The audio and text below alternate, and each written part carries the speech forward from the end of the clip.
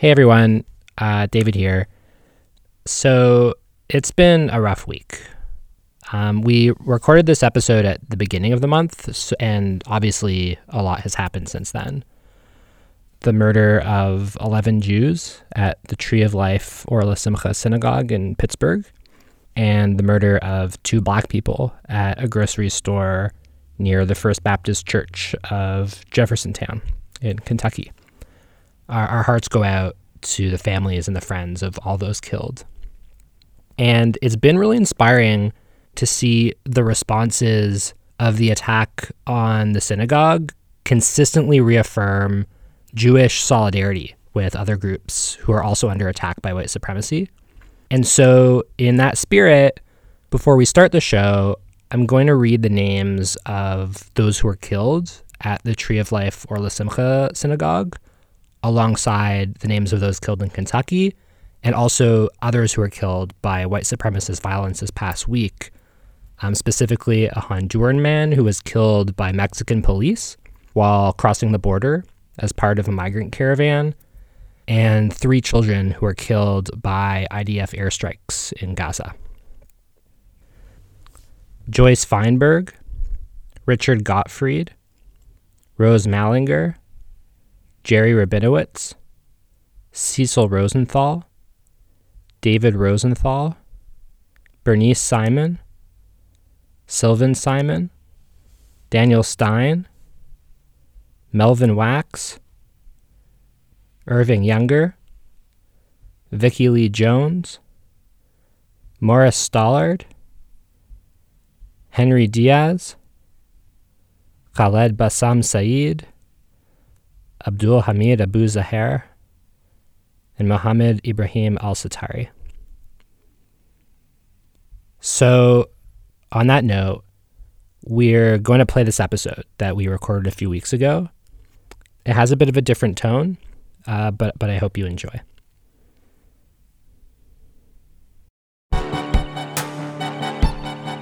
I'm Sam.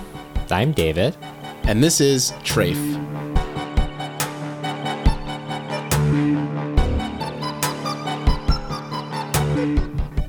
Welcome back to Trafe, the only Jewish podcast that is on the vanguard of the war against Christmas. Oh yeah, I forgot that we were doing that. It is coming ever so soon. Yeah, so for people who haven't listened to the show consistently for several years, we had an early episode focused on what we described as the war on Christmas. So if you are a fan of participating in the war on Christmas, I guess you'll receive your Trafe podcast activation kit shortly. Which basically consists of tweeting, I think. So yeah, tweet #war on Christmas. So Sam. Yes, David? What do we do on Trafe Podcast? If people want to know what Trafe Podcast is, they can listen to any of the previous 40 full episodes or probably 40 to 50 shorts. But I will say that one thing we do on the show is keep an eye on the Jewish media landscape. That's true. Thank you for answering your own question. But I bring it up because recently we contributed to a new issue of one of our favorite Jewish left publications called Doikite. What's the title of this issue? The 4th issue is titled We Will Outlive Them. And although I'm using the fact that we contributed as a segue here as probably the least important part of this zine, I would just highly recommend, if you haven't heard about Doikite before, trying to get the old issues and definitely pick up the new one. But seeing as I sort of snuck in an advanced shkoyach here, Sam, I feel like I should probably give you an opportunity to do the same. So is there anything that you want to point people's attention toward? I just wanted to give a shkoyach to Nyla Burton, who wrote a piece that was published in the Forward called Stop Weaponizing Louis Farrakhan Against Black Jews. Go check it out. So moving away from things completely unrelated to today's episode, how familiar are you with apologies? I'd say on a scale of 1 to 10, 10 being the most familiar, I'd say somewhere between 7 and 8 probably. Okay, well, that's a little lower than I expected. So I'll just refresh your, the other day we were going to hang out and I was a little late. Correct. So I told you I was sorry. Yes. And then today we were meeting up in the studio. I was a little bit early because I wanted to show you that, was going to change how I was approaching the whole situation. And unfortunately, I was late today. It's all balancing out.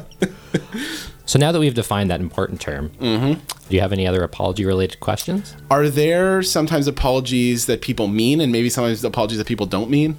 Well, it's funny you should ask, because recently the Prime Minister of Canada announced that he was going to be making a formal apology to the Jewish community in Canada for turning away the MS St. Louis, which is a boat of Jewish refugees fleeing the Nazis back in 1939.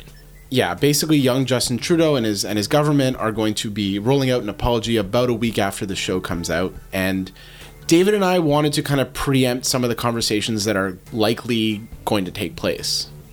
Has led us to wanting to talk about some of the myths around the Jewish immigrant experience that are very strong, at least in the Jewish communities that we both grew up in. Yeah, I mean, the big one is that for many Eastern European Jews living in North America, it's this idea that our parents or our grandparents or our family members kind of did immigration the right way, and that's often juxtaposed against many other immigrant communities. Yeah, so on the show today, we have two interviews. The first is with Syed Hassan, who's a longtime migrant justice organizer based in Toronto, who's currently working with the Migrant Workers Alliance for Change. And to talk about the American context, we interviewed Libby Garland, who's the author of a book called After They Closed the Gates, Jewish Illegal Immigration to the United States Between 1921 and 1965. So without further ado, here's your episode of Treif for the 23rd of Cheshvan 5779.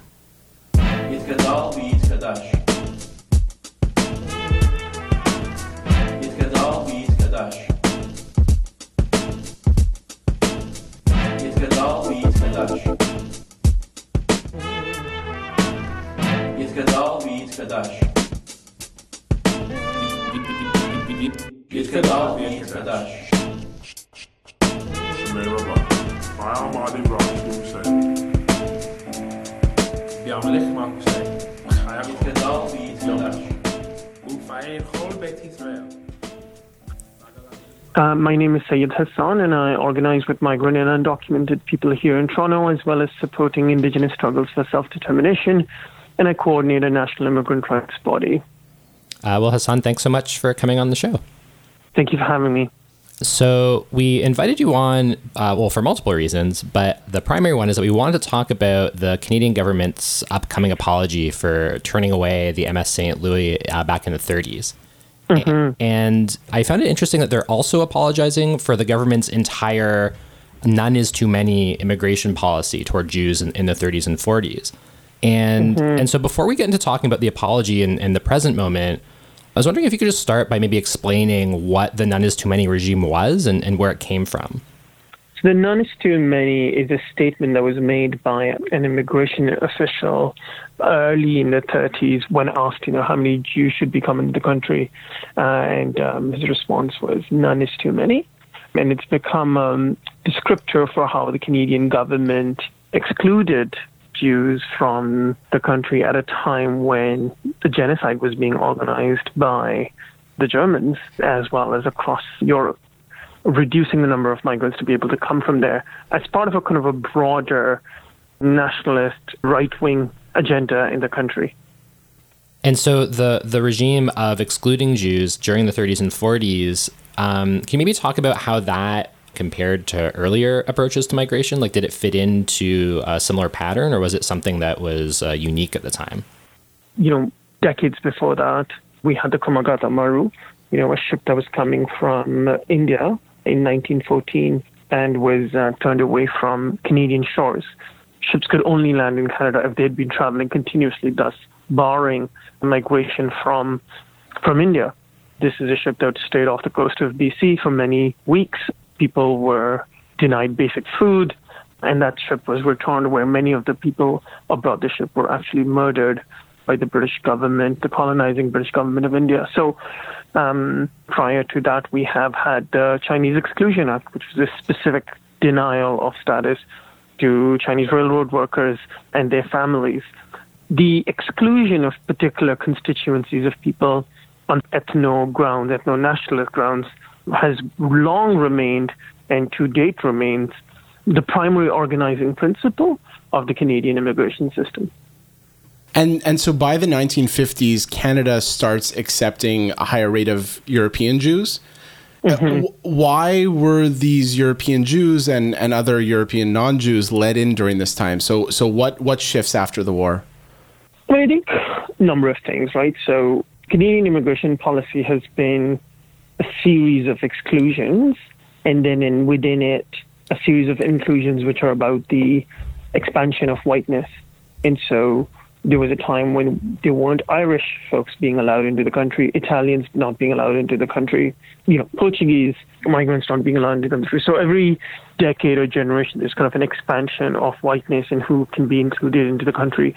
And that was in part what happened in the 50s, where we're seeing post-World War II, the shift in the Western imagination about its own role in the furtherance of the Holocaust, in trying to sort of recover from it by changing immigration policies in some places in certain countries. And to bring this conversation to the present, starting with the Harper government, in the last 10 or 20 years, there's been a tremendous overhaul of the immigration policy in Canada. For American listeners and for people who are a bit younger, can you talk about what happens during this period that kind of leads us into the present? I think what's important is to possibly start in the 60s. So it's important to know that until the mid-60s, Canada had an official whites-only immigration policy. That's not very long ago. That's in a lot of people's lifetimes. And the only people who could come to the country who were not whites were people who were citizens of the former British colony. So there were folks, of course, from India, some from Hong Kong, etc. And what followed after the 60s, the shift away from the whites-only immigration policy is something called the Multiculturalism Act. The Multiculturalism Act in Canada is a direct response to massive anti-racist organizing that's taking place, in part a response actually to the Human Rights Declaration that has come out of the UN in response to the Holocaust. So immigration rights movements, particularly in Canada, are calling for changes, and what we see is this creation of the Multiculturalism Act and the end of the whites-only immigration policy to try and respond in part to the pressure, but also to not do the full changes. Because what happens, as we know, is when we fight to change policies and to get justice, the people in front of us, the oppressors, give us a little bit, but they also manage to bring back what they had, but now with a new face. So at the same time, they created the Family Reunification Program. Many critics have argued that the purpose of creating the Family Reunification Program was to maintain Canada's largely white identity. The hope was citizens who are white would bring families into the country so that immigrants of color would not be able to kind of surpass the white immigrants. But what we see is happening is that the wave of immigrants, of racialized immigrants that starts in the mid-60s, late 60s, early 70s, when these people are coming, they are then sponsoring their families and bringing them too, while most white people didn't. We end up with what is an unintended reform, much increased numbers of racialized people in the country. And so the year after the creation of this end of the whites-only immigration policy is created the Seasonal Agricultural Workers Program, which is a temporary foreign workers program to come here to work here, but not to be able to live here permanently. Now, since this sort of so-called reforms away from whites-only immigration over the last 50 years, the total number of temporary immigrants in the country has almost every year exceeded those of the permanent residents. And so what's happening under the Harper era is there's been a greater awareness of people on work permits, temporary foreign workers as they're called. And that was largely a result of kind of a wave of nationalist, anti-immigrant and xenophobia that Harper's government was very happy to fan the flames of to build up their right-wing base. Now, in terms of what happened in other areas, so under the Harper government, many people have argued that over the last 10 years, Canada had de facto a none is too many approach to Roma refugees from Hungary who were facing immense amounts of state-sponsored violence, but also, of course, from militias. Yet tens of thousands of Roma refugees were kicked out. The other thing to know about Canada is that Canada has been one of the world's great leaders on what's called interdiction. Interdiction is the process by which a government is able to stop the flow of refugees and migrants into the country by supporting armed intervention abroad. By and large, we never hear about, see about, know about the people who never make it here. The Canadian government gave tons of money and resources to the Sri Lankan government to essentially not even allow those ships to leave from those ports. During the Hungary Roma crisis, which was just 3.5, 4 years ago, the Canadian government actually put up billboards across Hungary saying, do not come to Canada, discouraging claimants from coming here. Similarly, with the border crossers from the United States, people might know there's about 20,000+ people who've walked across the U.S. border into Canada to claim refugee status in the last 2 years. And the Canadian government's response has been to go and meet with community leaders across the United States and trying to encourage them to discourage people from coming into Canada. So that's one of the smartest ways where exclusion happens. So imagine, in the case of the SS St. Louis, that it would never just have arrived there. Canada would have paid Germany to sink the ship before it arrived there. That kind of work is what Canada has really pioneered and goes around the world lauding it. So what do you think are some of the similarities and I guess differences between the government's policies today and during the 30s? Like, how do you see that through line? There's many differences. So first and foremost, as I said, the whites-only immigration policy in name has been removed and replaced by a point system where particularly younger people who can speak English and French and people who are willing to pay to study in Canada or have been educated are the ones that are being brought here to come here permanently. That was not the case in the 30s. If people could get across here, they would largely be able to stay irrespective of their educational level. The other thing to know about Canada is that 2/3 of the people crossing into the country, I'm not talking about tourists, but people who are coming here to live and work here, are coming here to live and work temporarily, putting in huge sums of money into the economy, being exploited at an incredibly large level, and then eventually being kicked out, right? And so there's a huge deportation industry, a huge incarceral system that actually was not in place in the 30s in the same way. So you have long-term detentions, people are being jailed for 10 years, 10+ years, without trial or charges. The other thing is, there's a much, much, much more bureaucratic and technical process that is in place, which hides its kind of like racist and capitalist and homophobic intentions behind many, many layers of bureaucratic and administrative process. So at the technical level, at the policy levels, it's different because there are so many more methods to be kicked out or not be able to be allowed in or to get justice. Right? It's a remarkably different system. But at the level of principles, what we know is that the purpose of the immigration system outside of economic commodities is to create the nation, right? To create the citizen. You have to have an outsider to create the insider. And that insider remains something that is largely controlled by a very particular imagination of whiteness or close to whiteness and capitalism. We also have to locate the question of migration centrally in the question of decolonization. What kind of just migration is possible in a settler colony? It's not a very simple answer on any side of the conversation, whether framed in the reconciliation logic of the Trudeau government, which is nothing but the attempt to exterminate land rights, or even the progressive terms of decolonization, which are completely incapable of understanding what is actually going on on the ground, particularly in indigenous reserves, in the way that questions of migration and sovereignty and self-determination are being interwoven. So I would say that I don't know what was happening in the 30s, but that is actually a really critical question here, but largely for many people impossible to engage with, because who is doing the engaging? It isn't as if there is a representative body of migrants or indigenous people that could meet to sort of like work it out, for example. That's something we need to contend with. And so this sort of brings us back to the question of Prime Minister Justin Trudeau's pending apology, formal apology for the none is too many regime. So in this context, where the government is deporting people left and right to very perilous situations, often to their deaths, I'm sort of curious what your feelings are about this apology coming at this moment in Canada's sort of immigration history. What's interesting is the Harper government actually apologized for the Komagata Maru incident a few years ago.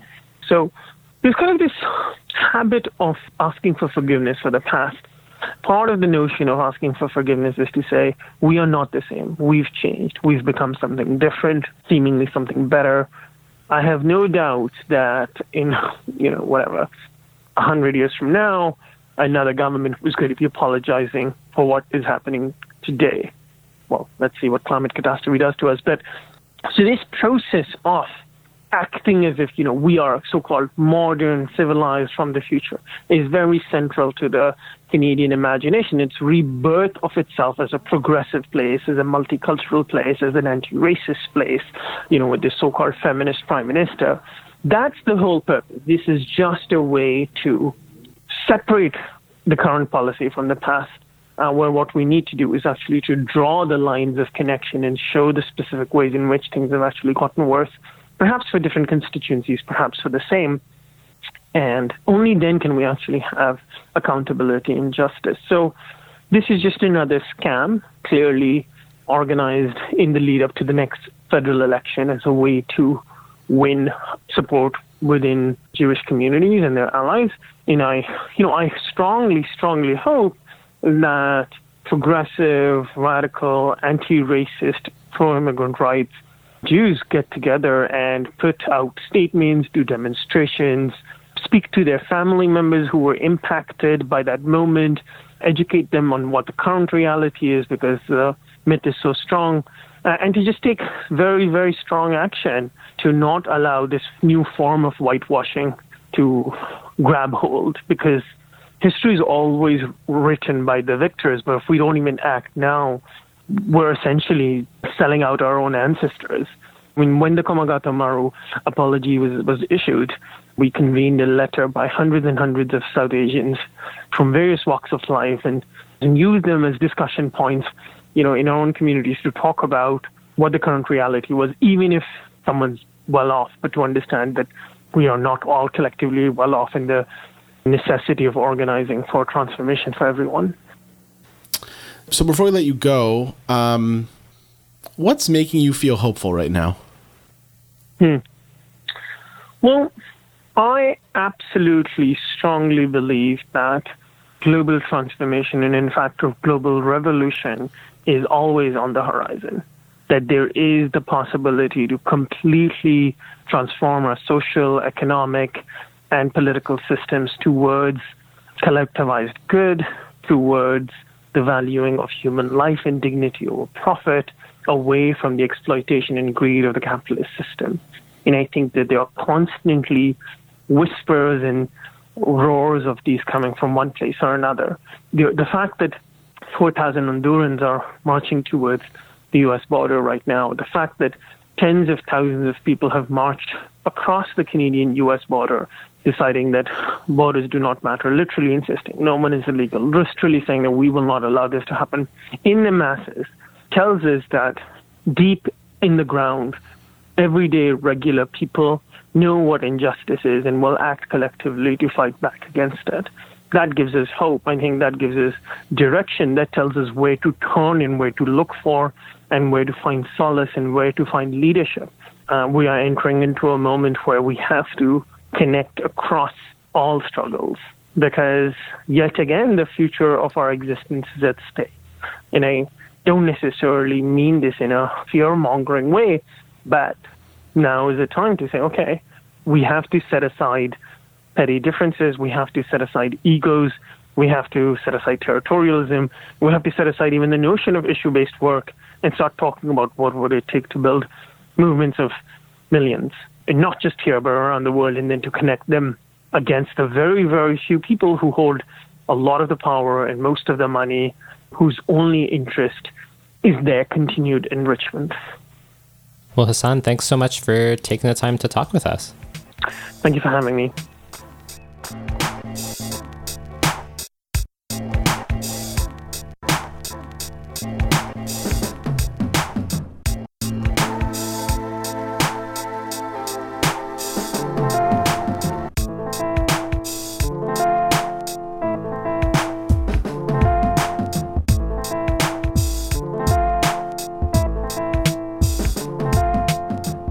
Hi, Treif listeners. It's Avi from Baltimore.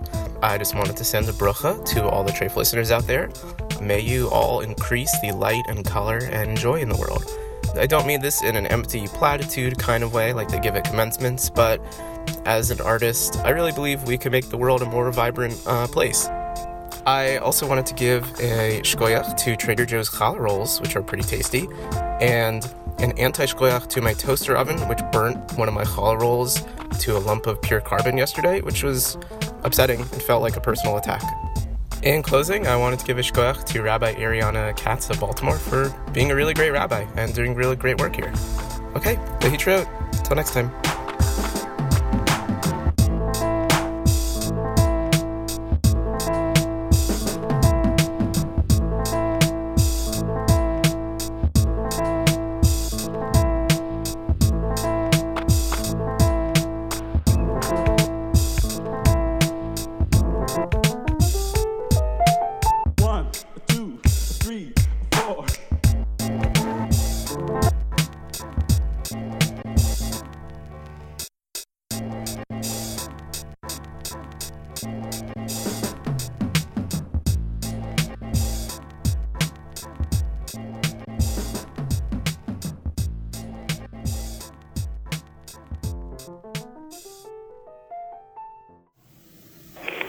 My name is Libby Garland. I'm a historian by trade, and I teach at Kingsborough Community College in Brooklyn, New York, at the City University of New York.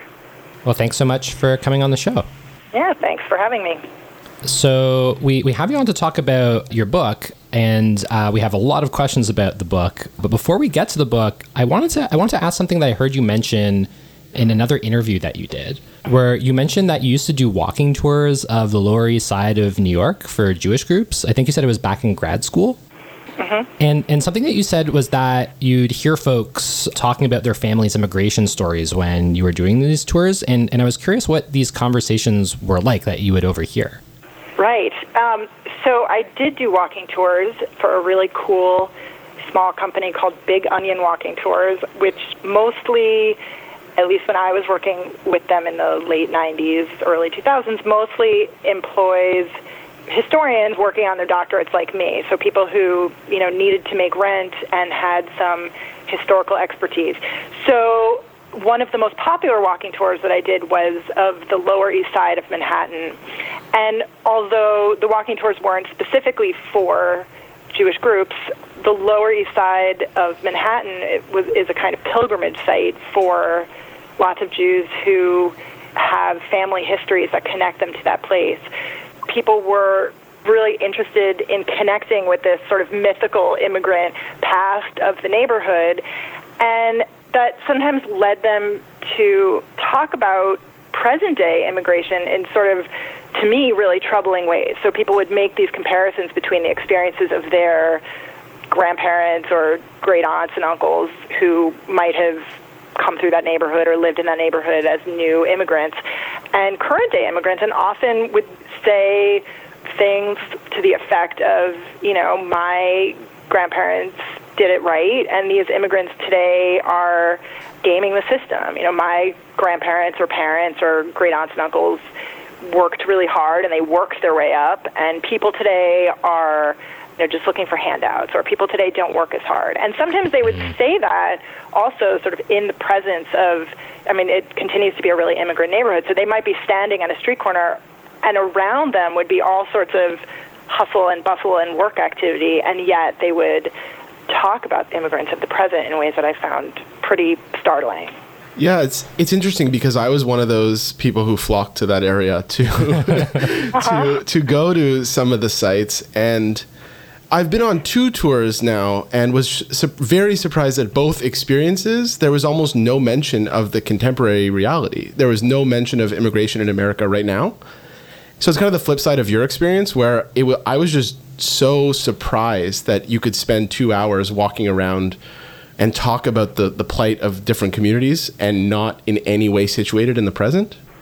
I think you're certainly right. That was also the other possibility, was that people could be sort of walking around this neighborhood that for them was only about some kind of mythical history and the stories that they had heard, and not so much about the present realities of the place, even though I think as tour guides, a lot of us were pretty committed to trying to make those connections.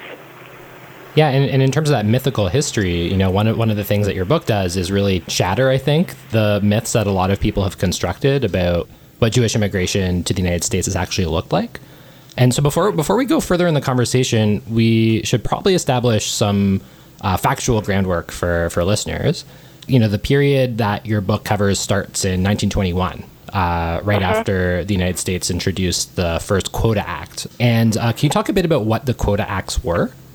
So the Quota Acts of 1921 and 1924 were these laws that restricted immigration really dramatically in unprecedented ways that came out of the upsurge of nativism and nationalism that characterized American culture in the era of World War I. They were designed to limit and to a certain extent to stop the immigration of people who were deemed by lawmakers and much of the American public to be dangerous to the nation's political well-being, to its social well-being, to its cultural well-being, to its economic well-being, to its biological well-being. And the people really targeted by those laws kind of fell into a couple of categories. One really important category was Asian immigration, which in that 1924 law was really blocked across the board and made permanent an older ban on Asian migration that had been in place earlier. And the other groups really targeted by these laws were groups of immigrants who had been coming in great numbers in the early part of the 20th century from Central Europe and from Eastern Europe. So people from the Russian Empire, including Jews and others, people from Austria-Hungary, and the sort of model of the law vis-a-vis those folks was nation-based quotas that would limit how many people from those places believed to be undesirable could come to the United States. And when did you first learn about Ashkenazi Jewish migration continuing during this time in defiance of the quotas? Right. So when I kind of got into this field, something that people knew about immigration during this time period was that the laws had done a really good job of cutting it off. People talked about the gates being closed after 1924. So, for example, on those walking tours that I used to do, people I would be leading around on tours might say, well, of course, my relatives came in before the gates were closed. They came in 1920, and then after the gates were closed, the rest of my family couldn't come in. So it's this kind of narrative that both in this world of scholarship and in the world of popular memory remain very strong. So I very much had that narrative in mind and thus was not looking for stories about immigration in this time period. And in fact, I had embarked on this completely different project for my doctoral thesis. And that was a project that probably would have been pretty boring so it's a good thing that I didn't end up doing it. But that project would have been about the work of Jewish aid organizations in the time period between the two world wars. And so that work took me to the National Archives in Washington, D.C., and to Jewish organizational archives in places like New York City, looking for what kinds of work those groups were doing in that interwar period. And somewhat to my surprise, because I knew the narrative about the gates being closed and immigration being stopped in that period after the 1924 law, I kept stumbling onto what I thought were these really compelling stories about people who were getting caught trying to sneak into the country despite the laws. And at some point, the really obvious notion dawned on me that just because you have a law that forbids something doesn't mean that that thing actually stops happening, which is super obvious, but hadn't quite occurred to me until I actually found myself staring at those stories in the archives. And it seems that before your book was published, the history of underground Ashkenazi Jewish immigration hadn't really been examined in academia. Do you have any ideas or thoughts on why that's the case? I mean, I think a couple of things made for that lack of attention to the story. One is that the data produced by the U.S. government itself was, by definition, not able to track people who were coming in illicitly, so especially those who were successful. So people who wanted to stay under the radar succeeded in staying under the radar. So if you would look at graphs showing the numbers of people entering, right, you can just see that graph kind of go off a cliff after 1924. The other thing, though, is that like the folks walking around on the Lower East Side, historians of immigrant communities also understandably were wanting to write kind of positive stories. There was a tension between that desire to sort of write these really positive community histories on the one hand and tell stories of, or to look for stories of law breaking and kind of illicit activity on the other. I don't see that history as dirty laundry in any way, shape, or form, right? I see this as a history of people who were doing their best to make choices in a world that was restricting their ability to get where they needed to go. But I think that investment in a good history also shaped the historiography as well, and maybe sort of made scholars sort of less likely to ask that question. And the last thing I would just throw in there is that I think that, like all scholars, I was sort of writing in a moment where other people were asking questions that led me to ask questions, like how border guarding really worked, or what the idea of illegal vis-a-vis migration or immigration really means. So there was also sort of a lot of scholarship that was pushing me in the direction of asking the questions once I found those sources. And that tension that you're talking about in terms of the historiography, it seemed like that tension was present within the process of trying to figure out how to respond to the quota laws by American Jewish organizations. You know, to bypass a lot of the quota restrictions, European Jews would often travel to Mexico by ship, and then they'd cross on land from there into the United States. And so this person named Martin Zelanka, am I pronouncing the name right? That's how I would say it. I don't know how his family said it. It's funny to only learn the name by reading it through the book, but he started being approached for help by these migrants, and he himself was actually a migrant from Germany. Can you maybe just talk a bit about how he responded? So Martin Zelanka, as you say, was a rabbi at a Reform synagogue in El Paso, so right on the border with Mexico. Ciudad Juarez is right across the border. And he kind of found himself suddenly at the epicenter of, or one of the epicenters of this new kind of illicit migration of European Jews. And he was kind of caught by surprise by this. So some people kind of apparently tried to get in, having had news of the impending law and not able to get all their papers in order, came via Mexico and came over the southern border of the United States and showed up in his study, in his synagogue, and asked him for help. And he was taken aback and didn't really know what to do. They are refugees from a place that is really hellish, and that's how he described it. And on the other hand, they are violating U.S. law. And he, like his counterparts in Jewish organizations in other parts of the country, was really, really, really concerned about how it would look if the established Jewish community, if leaders in the established Jewish community condoned the violation of U.S. law. So he ultimately decided that he couldn't condone illegal crossing of the U.S. border by Jews. And so, much like leaders elsewhere, he decided that what he was going to do was visit folks in jail and ask for better conditions, or he would ask the authorities to let them return to Mexico voluntarily rather than be, for example, deported to Poland if they had been caught.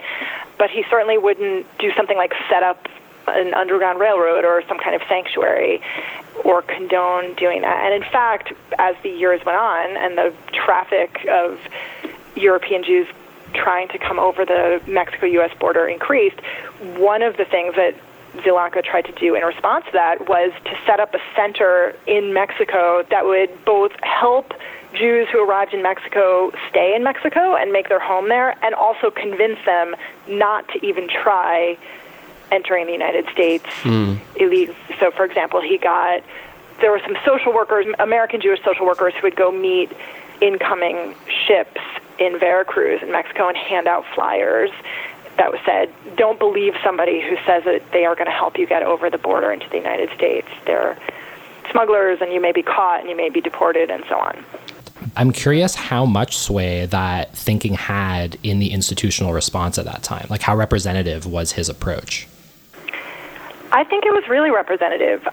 There were certainly plenty of individual Jews who, for example, family members of people who were coming to the United States or staying in the United States in violation of U.S. law, of course, were often stepping up to support them and shelter them, right? So for the people who saw themselves as representatives of the broader community, whether they were part of a religious community or part of a secular group, however much they disagreed with the law, and they advocated for the abolition of the quota law for decades, they also did not see themselves or see Jews in the United States in general as being in a secure enough position to endorse lawbreaking. And I think there was a kind of anxiety that was behind this real insistence on being law-abiding, on representing Jews as being generally law-abiding, and kind of coming down on the side of law. So I saw kind of similar pronouncements in the papers of the National Council of Jewish Women or elsewhere. Something I was curious about while reading the book was if you came across any sources or information about Jewish migrants coming from outside of Europe at this time to the United States and how they were treated by this system. Yeah, it's a great question. I wasn't really encountering that many stories in the sources that I was looking at. Maybe if I had hunted for them a little bit, I would have encountered some of them. I don't know that anyone has tracked those stories about Jews from other parts of the world coming to the United States in that era. There's one historian who's done a really great job tracking the stories of Jews from the Ottoman Empire coming to Mexico during that time period, and that's Devi Mays at the University of Michigan. That's a kind of really interesting and related story, and she talks a lot about sort of the ways that Jews from the Ottoman Empire were able to adopt different identities as needed in order to come to Mexico. And some of the people who she tracks also come to or through the United States. So that's a kind of interesting avenue. But I didn't actually find that many sources. That could possibly be a future project. What's just astonishing to me is when I was reading the book, you'd be talking about how regularly on the cover of like the Jewish Daily Forward, there'd be stories of raids of workplaces and then just the fabric of Jewish daily life, especially in New York City. This was just so present that people were here without status and coming over on the regular. So in your mind, how do we get from that to so soon after almost a complete erasure of that trajectory? For me, it was really interesting to discover when I first started presenting my work that the stories that I was telling didn't necessarily come as a great surprise to some of the audiences I was speaking to.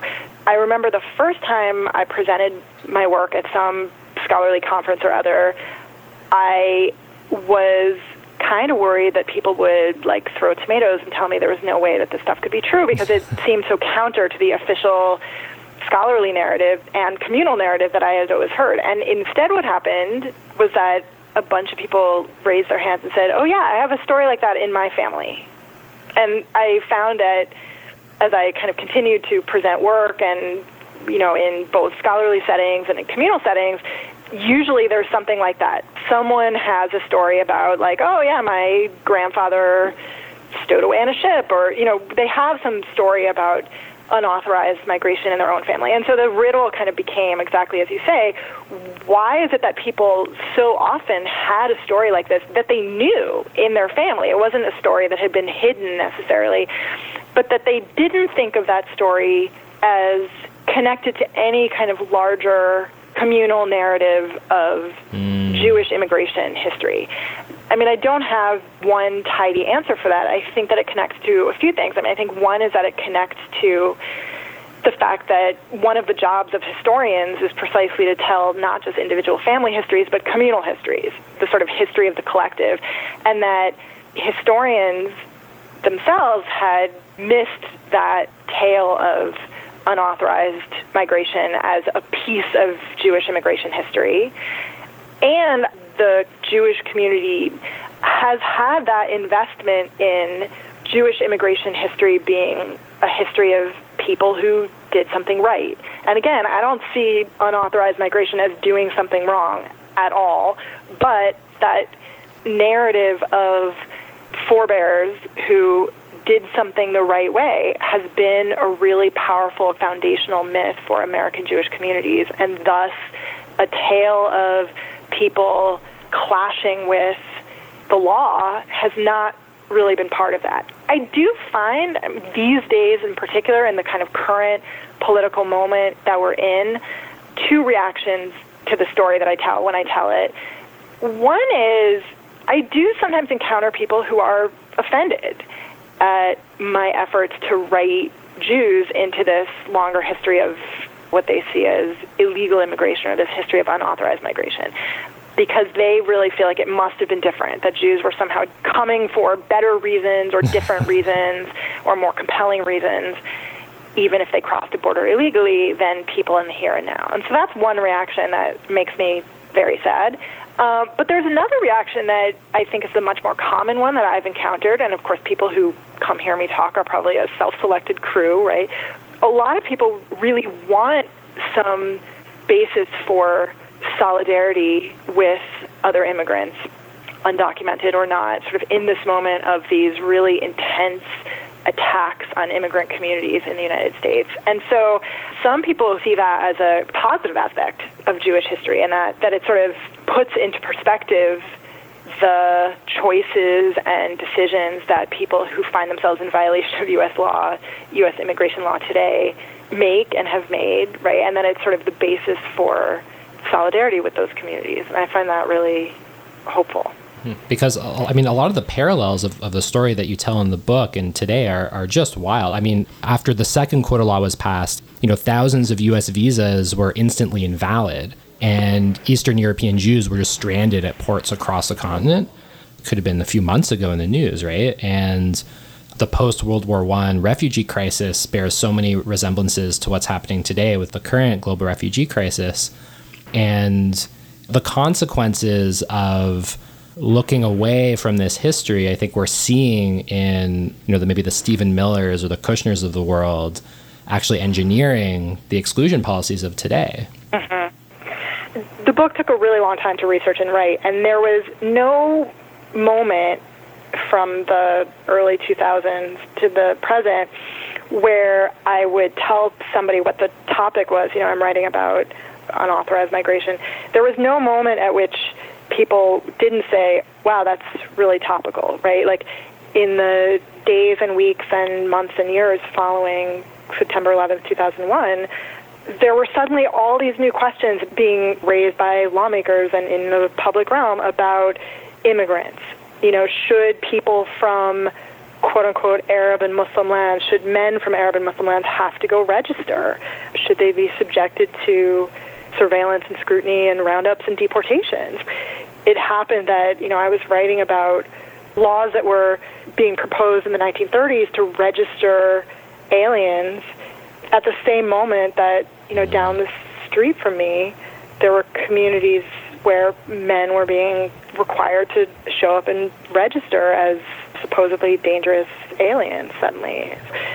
Well, I think your question about the current moment, there's many burning and painful questions about immigration policy right now, and one of them for me as a historian is how and whether these histories that we tell as historians of immigration can be a basis for fighting back against inhumane and unjust policies in the present. And so one of the hopes I have for this particular book, which is of course just one small piece of the larger history of immigration to this country, but one hope is that, it gives people a kind of a basis for solidarity. But another one is that I hope that it puts that entire system into perspective. And so I think a lot of the Stephen Millers of the world, or Jeff Sessions or others, saying things like, if you don't have borders, you don't have a nation, right? There's a kind of sense in there that restricting immigration and guarding borders has always been an essential piece of having a nation. And that's not, in fact, true. It's a system that is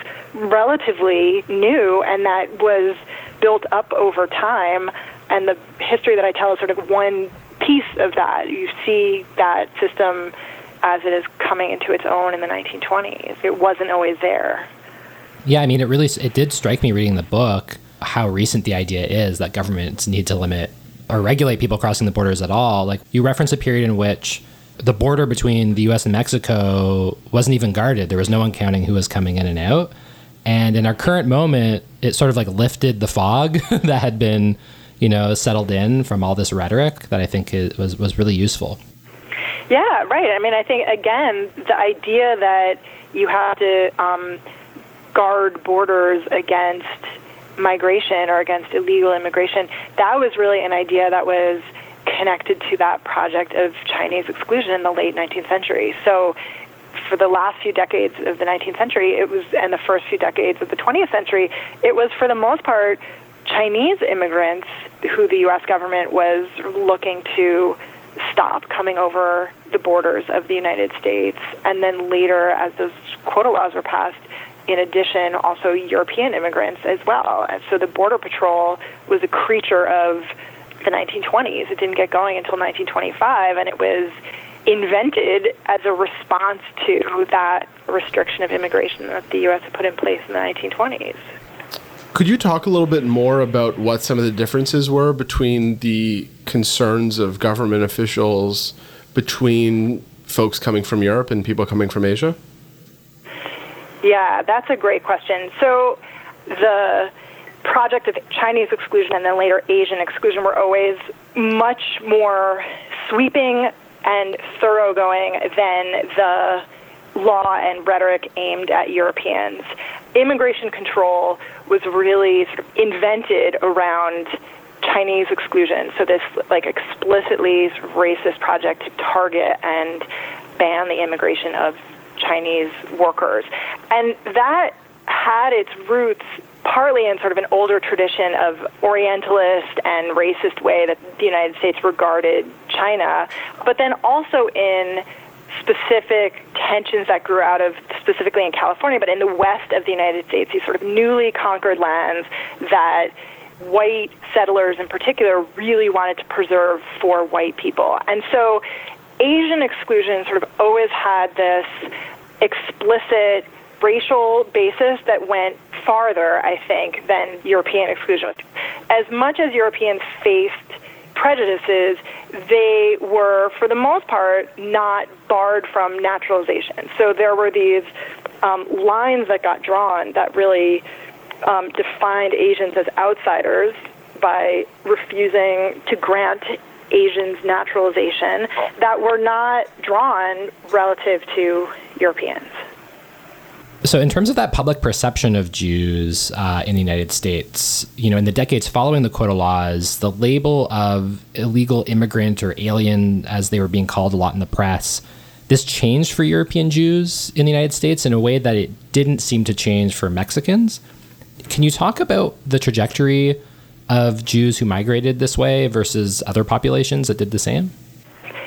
So there's that one kind of story which is about the ways that immigrants and the children of immigrants and the grandchildren of immigrants were sort of increasingly blending into this white America. And then there's a second story that's not about Europeans, but is really about the ways that immigration policy and ideas about illegal alienness, and I sort of hear that in quotes, right, were being connected to other folks, and especially to Mexicans. And that whole idea of illegalness gets clipped to the figure of the Mexican rather than to Europeans. And the enforcement priorities of the U.S. government become to target Mexican undocumented immigrants rather than other groups, including Jews. And I also think that there's one additional piece of it that I was interested in my book too, was thinking about how taking the attention off of Jewish or European illegal alienness was also something that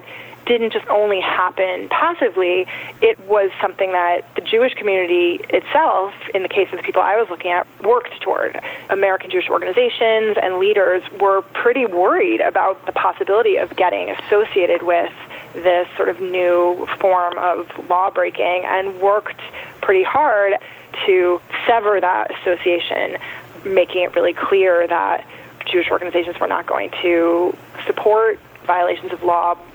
I think there are all other pieces of that puzzle that had to do with a kind of new mode of defining some immigrants as refugees. So after World War II, even though lots of the American public wasn't very excited about admitting refugees or displaced persons, as they were termed at the time, the nation ultimately did pass some legislation in that post-war era that admitted a number of refugees, and I think that also helped shift the categories into which Jewish immigrants fell in the public imagination. For everyone listening, I'd highly recommend reading the book if you haven't read the book. But Libby, thanks so much for coming on the show and talking to us about this. Thank you so much for having me.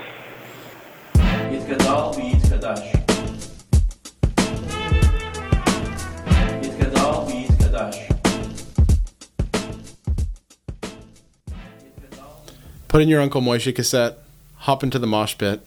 It's time for Shkoyach.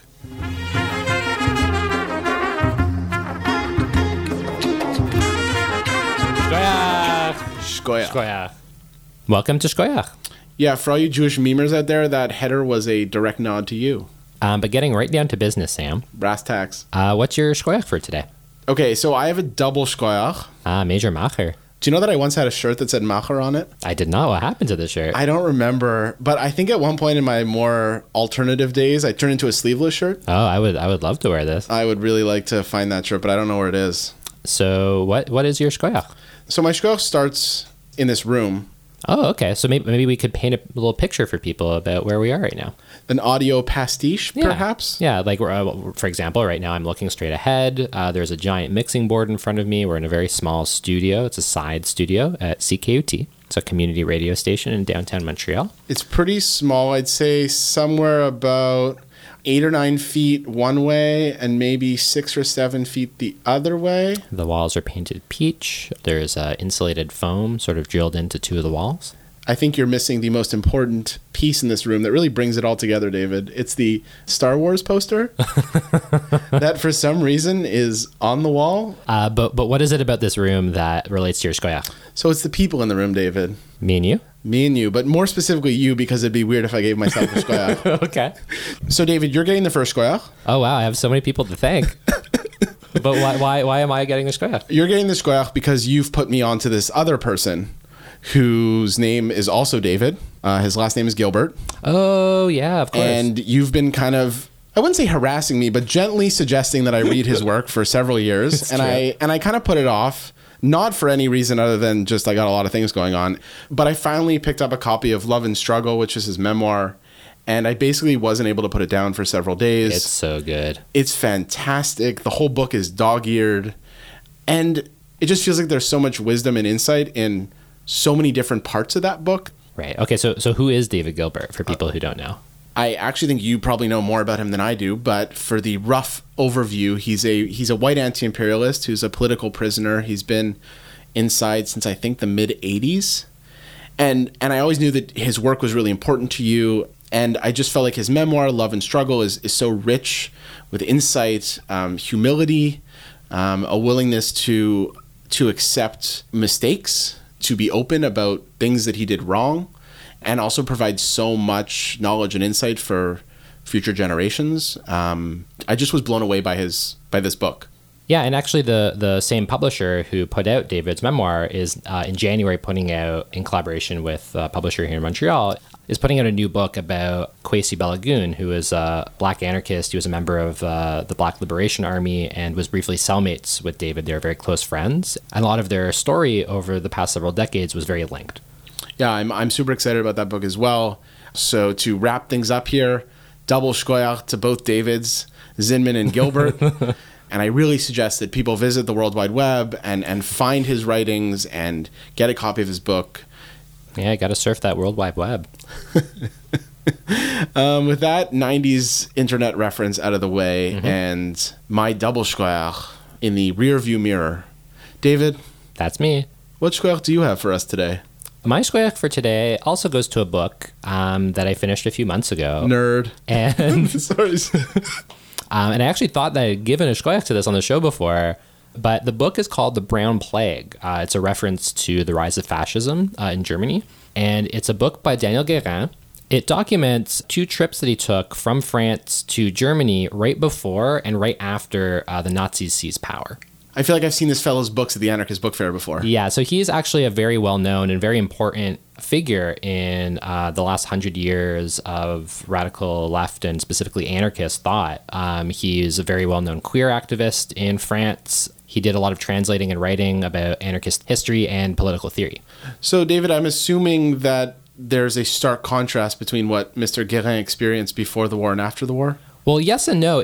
Both of his accounts are fascinating to me. The story essentially is that a leftist newspaper paid him to do a bicycle tour across Germany because Germany was understood as having this very vibrant leftist character to it prior to Nazis taking power.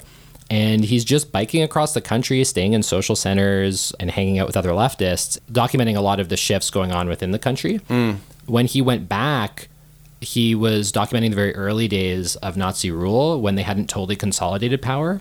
So David, like, what resonated with you in this book? Why is this book elevated to the level of Shkoya? So I'm giving it Shkoya because it was just such a fascinating viewpoint of this period of time that, both of us growing up in Jewish communities, we had such a robust Holocaust education that focuses on this period. But there are so many elements of what was happening during that period that I've never heard about, primarily because the people telling me about it were not queer anarchists that were touring on a bicycle. Wait, David, you're saying your Jewish teachers were not queer anarchists who bicycled? Yeah, I can confirm that is not correct. What else are you taking away from the text? I think this book was really important for me to read to complement a lot of the Holocaust education I got growing up. That was very important, but also focused on very particular elements of what it meant for Nazis to gain power and how, and the perspective of, the communist movement in the country, who were sort of like the first line of attack. It was very interesting to have that perspective. And one of the weaknesses of the book is the distance that he has from anything resembling anti-Jewish persecution. Oh, wow. Where it's barely mentioned in the book, and to the extent that it is, I wasn't really happy with how that played out. The book is much more focused on the Nazis' war with the communist movement. But the transformation of Germany from what it was before to what it was after is a very compelling narrative. And to be able to see this period through his eyes just felt like such a treat. So would highly recommend this book to anyone who feels up to reading a description of Germany after the Nazis took power that doesn't mention Jews very often. Devoted Trafe listeners now have 2 books to read in the upcoming weeks. Well, actually 3 if they read Libby Garland's book, which would highly recommend as well. All good things come in threes, David. Yeah, well, is that true? I don't know. If anyone does read all 3 books, let us know how your week goes. We'll aggregate the results.